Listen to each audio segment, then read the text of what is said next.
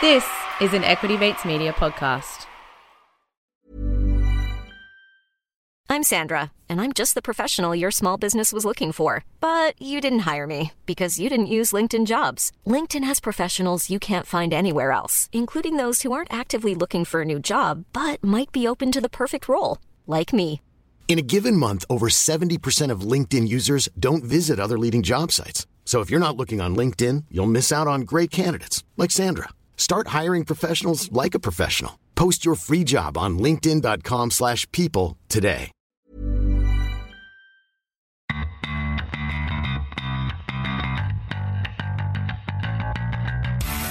You're listening to Get Started Investing, a production of Equity Mates Media. This series is everything you need to get started on your investing journey. You don't need a lot of brains in this business. Investing in yourself is the best thing you can do. Anything that improves your own Now talent. you can get rich very young just by having an idea. I mean, I can buy anything I want, basically, but I can't buy time. Welcome back to another episode of Get Started Investing, a podcast where we attempt to answer the most common money and investing questions from the community. If you're joining us for the very first time, welcome. We do strongly recommend that you scroll up and start at episode 1.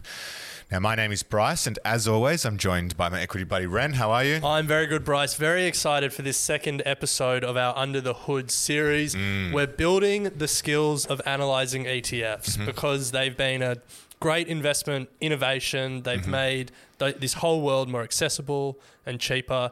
But there's a lot of them out there these days. There are. And as individual investors, we're trying to build the skills to analyze an ETF, to know what it's doing and how it's doing it, so we can then take those skills and analyze the hundreds of choices that we have. Sift through the what feels like ever increasing options out there every day. Betashares are releasing a new ETF. Got to sift through them, keep it simple. Yeah. Well, you guys keep asking for new ones on the show. You guys would be the most guilty of it, wouldn't you? Well, be careful what you wish for. We've got plenty more ideas. Now, while we are licensed, we're not aware of your personal circumstances. All information on this show is for education and entertainment purposes. Any advice is general advice. And it is our pleasure to welcome back from Betashares to continue with the series, Tom Wickenden, who is an investment strategist. Tom, welcome. Thanks, Bryce. Great to be back. So Betashares are supporting this 4-part series of Under the Hood. Betashares are a leading Australian ETF manager with more than $27 billion under management and the broadest range of ETFs on the market. They've been helping Australians build their wealth now for over a decade.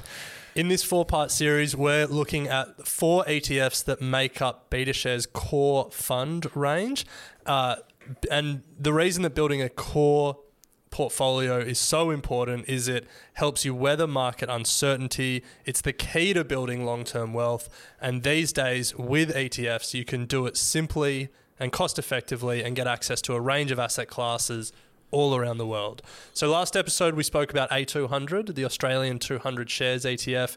In this episode, we're talking about the Betashares Global Shares ETF. And then in the following 2 episodes, we're going to be talking about the NASDAQ 100 and then the Betashares Diversified Growth ETF. Yeah, wow. A lot of ETFs. What a range. Just keeps getting better. I'm excited to get out of Australia and into the global stock market. Tom, last time you told us that Australia is just 2% of the global stock market. So now we're getting into the big bad world of the 98%. The other 98, yeah. Yeah. With the Betashares Global Shares ETF, the ticker on the ASX is BGBL. Love it. Now, a quick reminder, if you missed out last episode, Betashares are giving away merch packs full of core essentials like umbrellas, gym towels, and water bottles. Our producer, Sasha, who's sitting right next to me, loves a bit of merch. For the first 20 listeners, if you head to betashares.com.au/equitymates, they'll send out a merch pack for the first 20. So head to betashares.com.au/equitymates. Now, Tom, let's start with the ETF name. Help us unpack the Betashares Global Shares ETF. Yeah, What's in the name? Just like the Australia 200 with these core ETFs, keep it fairly simple.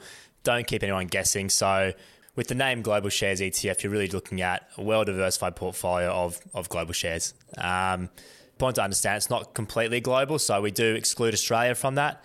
We know a lot of Australian investors already holding Australian shares or our A200 fund, for example. So no need to double up there. And it's also developed market equities. So we don't have emerging market in this one as well.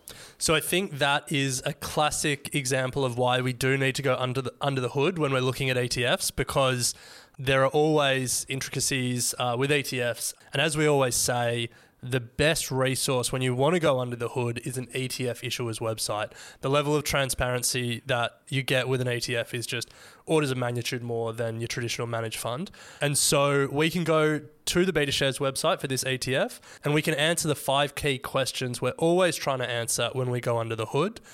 First of all, what it's trying to do, the purpose of the ETF. Secondly, how it aims to achieve that purpose, with what index it tracks. Thirdly, what we're paying, the fees. Fourthly, how's it gone? What's been the performance of this ETF? And then finally, what is in it? What does it hold?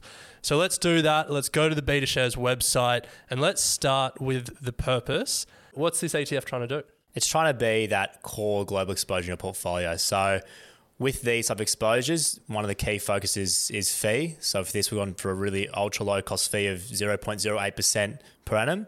That is, I guess, twice as much as our A200, but still only $8 for every 10,000 invested. So we can't. If you anchor to A200, everything all looks going to be expensive. expensive. Yeah, exactly right. So as far as global ETFs go in Australia, this is the cheapest. So just like A200 is the cheapest in Australia, this is your cheapest global exposure.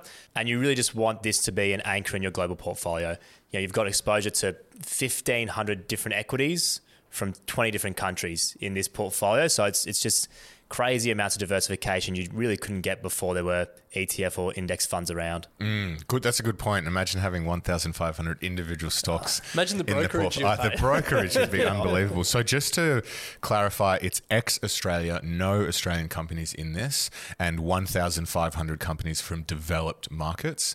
So it actually fits quite nicely. If you're holding A200, you're not going to get any Australian overlap. It's almost like they designed it that way. Yeah. Which one came first? A200 was first. This is actually this is our newest ETF, BGBL. To your guys' point of having too many, but there's still gaps. Newest ETF. By the time this podcast comes out, there'll be 4 more in market. That's a good point. But yeah, it's an interesting point because there still are, despite how many ETFs are out there still are, we think gaps in the market. So being able to bring this out, it's such a low cost for investors, still should, fit into a lot of investors' portfolios. So the purpose is broad-based exposure to global companies. What index is it then tracking, and how do they determine what those 1,500 companies are? Yeah, good question. So it's a selective index, selective GBS Developed Market ex-Australia Large and Mid Cap Index.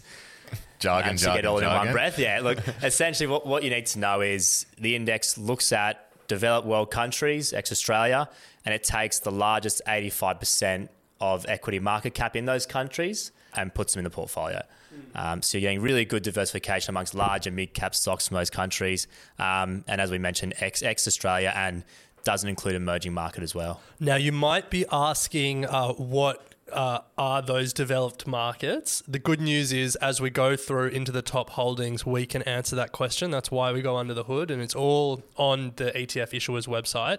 But before we get there, we've covered purpose, we've covered the index it tracks, and you mentioned fees, but that is the third question. How much is it costing us to get access to this opportunity? 0.08% per annum. Yeah. Or $8 for every 10,000 invested. Exactly right. Yeah. So if you use BGBL with the fund we talked about last episode, A200, and blended those together, you could have a portfolio that consists of pretty much the entire market cap of the developed world for 0.06% per annum for $6, which is about the cost of a coffee now in Sydney. Maybe even cheaper. Yeah, let's not talk about the cost of coffee. And if someone's listening for the first time, this is the very first episode they've tuned into, just to confirm, with fees on ETFs, we're not paying out $8 per year to Betashares out of our account. That fee is incorporated in the unit price of the ETF. You don't get an invoice. You don't get an invoice from Betashares. We get those calls quite a bit, actually. We've got a retail line that anyone can call up and ask questions about. Number? Yeah, what's the number? I've forgotten the number. We'll put it in the show notes.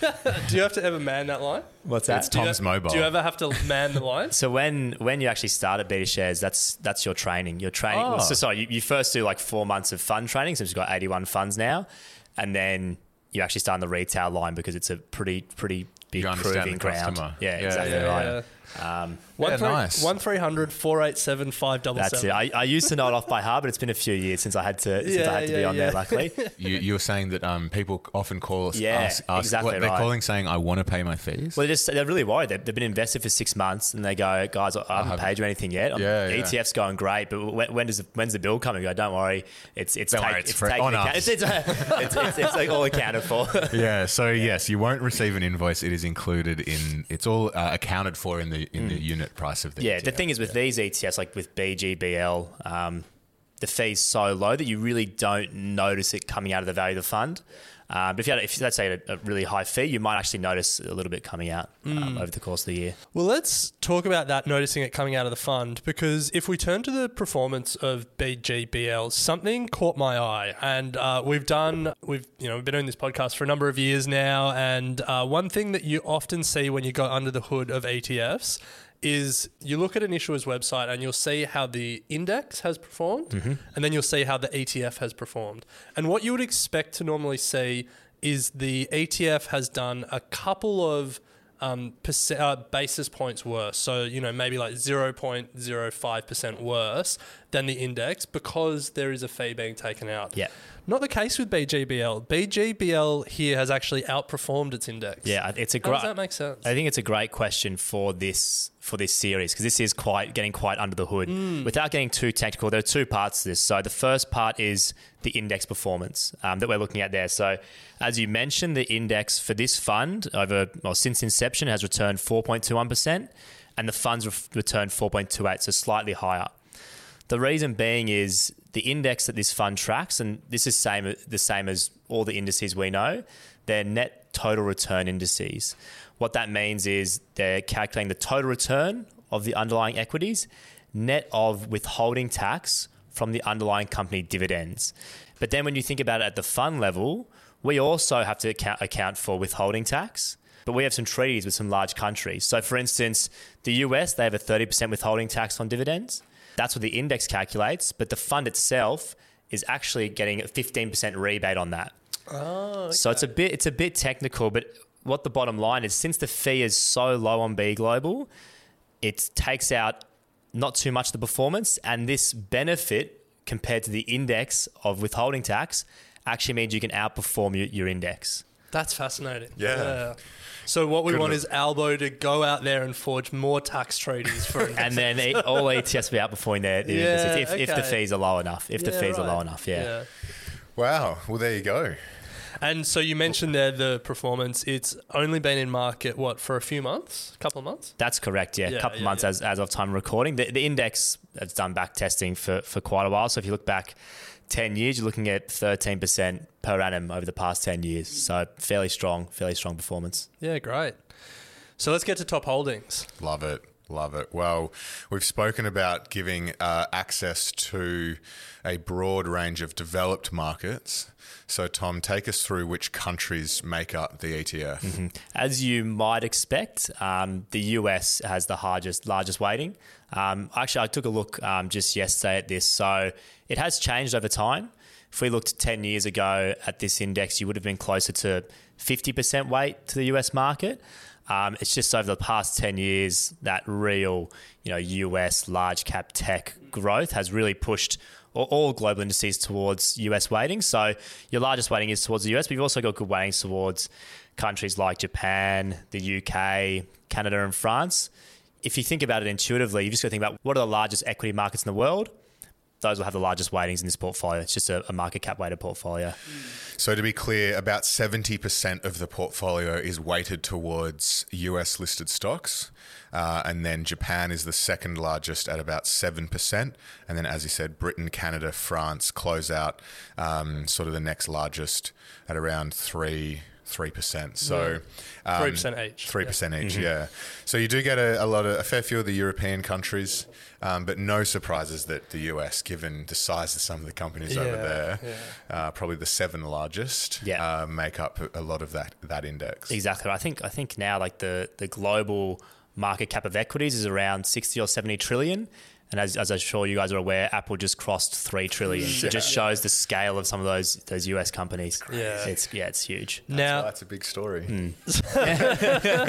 Now that's the country allocation. We can also look to sector allocation.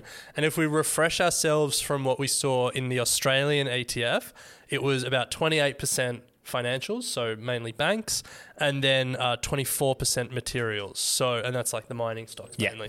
So between those two sectors, over 50% of the Australian ETF was covered. The good news is for people that want to get outside banks and miners, the global ETF offers a little bit of a different value proposition. Financials are just 14%. And materials, just 4%. Exactly right. So what sectors are in this ETF? Yeah, so the top sector is tech, which is around 20-odd%, goes hand in hand with that US weighting. You've also got good exposure to consumer discretionary, industrials. What's really important, and this goes back to when we spoke about the Australia 200 ETF last episode, is for investors with, portfolios heavily weighted towards Australia, which a lot of Australian investors do have.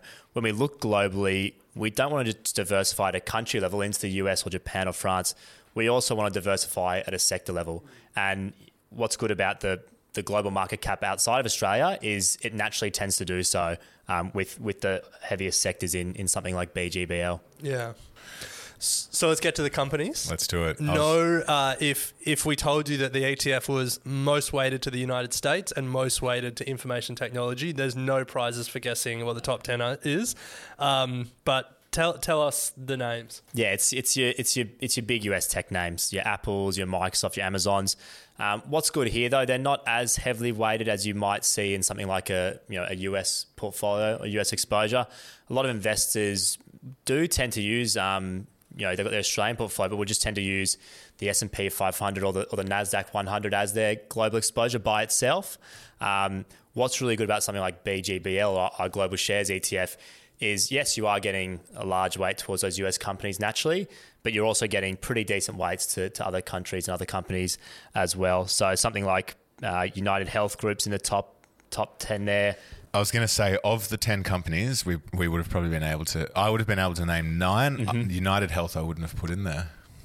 I would have. Bullshit. It's in the top 10 for the S&P as well. I only look at the top 9, I think. So I think the really important thing to stress here is, because people might be wondering, why would I buy BGBL when I could just buy US ETF? But the really important thing for investors to keep in mind is that it's very rare for one country to go back to back in terms of decades of dominance. So the 2010s was America's decade, and there was daylight second, and that was because the big tech names just were so powerful. But if you look back over the sort of last 120 years of investing history, I think there's only 1 or 2 times where a country has had 2 decades where they've been the best performers back to back. Yeah. Australia, we've flown the flag, I think, in 1 or 2 decades in that 120-year period. But it changes at times. The UK has outperformed. At times, Japan has outperformed. At times, the US has outperformed. At times, Sweden has been a great performer. I'm sure they've been top of the charts at different times.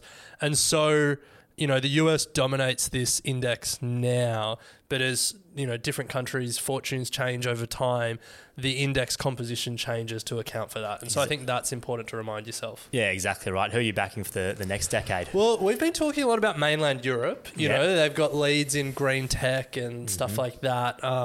But I don't know. Maybe Australia. Since the bottom of the COVID crash, Japan has actually, the Nikkei 225 has actually outperformed the S&P 500. Yeah. So it's a good not an indicator of what's to come, but exactly to your point, like everyone He's been chit-chatting about what's going on over in the US, but Yeah. Japan's had a pretty good run over the last few years. Yeah. The UK's been in a real slump for a while. Like, can they do India, something to although turn that it won't be in around? this ETF. Yeah, Bryce. I don't know. Australia, it's Australia's turn. I think We'll get back. I think the beauty of building a strong core portfolio is it doesn't matter. You just don't have to make that call. And the thing I love about investing is all the decisions you don't have to make. Yeah. You can just automate dollar cost average into a core portfolio and then get on with your life. Exactly right. And with something like BGBL, as you mentioned, whichever country does outperform or whatever companies do, they'll just grow and weight in the portfolio and you'll benefit from that growth. Yeah.